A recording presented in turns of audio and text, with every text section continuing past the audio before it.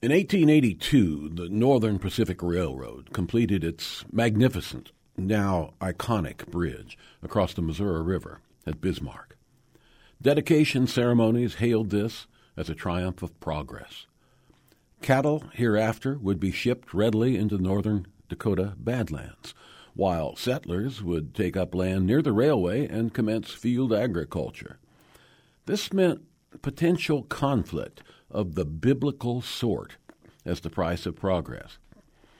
In 1871, the legislature of Dakota Territory, in its wisdom, had becalmed the territorial range by passing a herd law.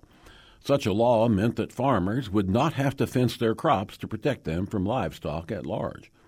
Rather, stockmen would have to restrain their beasts by herding them or by fencing their pastures, otherwise pay damages. This was a satisfactory arrangement all around, because de facto open range prevailed west of the Missouri River.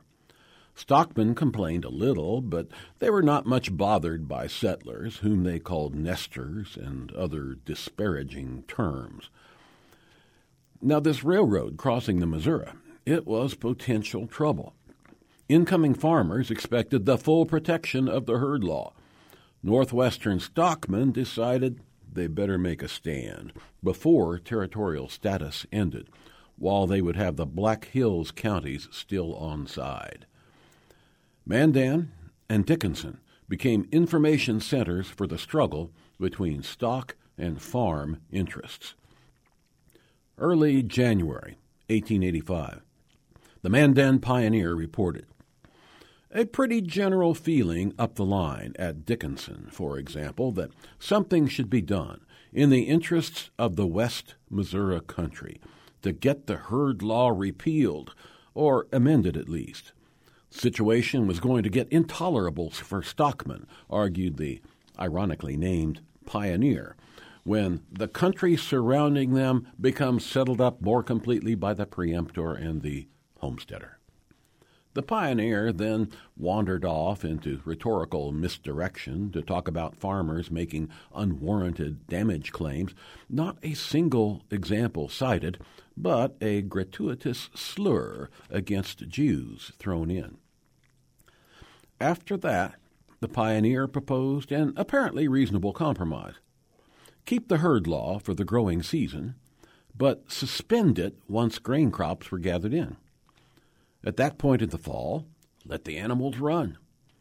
Stockmen figured they could herd their beasts for the warm season of the year, but would have trouble holding them in a blizzard, and they didn't want to pay if the stock got into some farmers' stacks. Farmers saw this coming. One of them quickly wrote the Dickinson Press. The larger cattle owners, those who own 500 head or more and devote their time and means exclusively to the cattle business, will ask the legislature to make a sweeping repeal of the herd laws and leave the farmers at their mercy. A Richardson farmer chimed in, "We want the herd law to remain as it is, to protect our property at all seasons of the year. It would be an impossible thing for us to fence all our land to protect our crops. The settler would be driven away." Now, what doomed the compromise proposal of a seasonal herd law was that farmers, who mainly raised wheat, also kept cattle. Sometimes in the fall they stacked their grain and left it in the field for months while awaiting a contract thresher. They also put up hay into stacks. Thus, suspending herd law in the fall would threaten their stacks and the very viability of mixed farmers. And mixed farming, combining grain growing with livestock operations, that was the holy grail of agricultural experts. So the conflict fizzled. There was no range war. And as we all know, stockmen and farmers, western North Dakotans and eastern North Dakotans, have lived happily together ever after.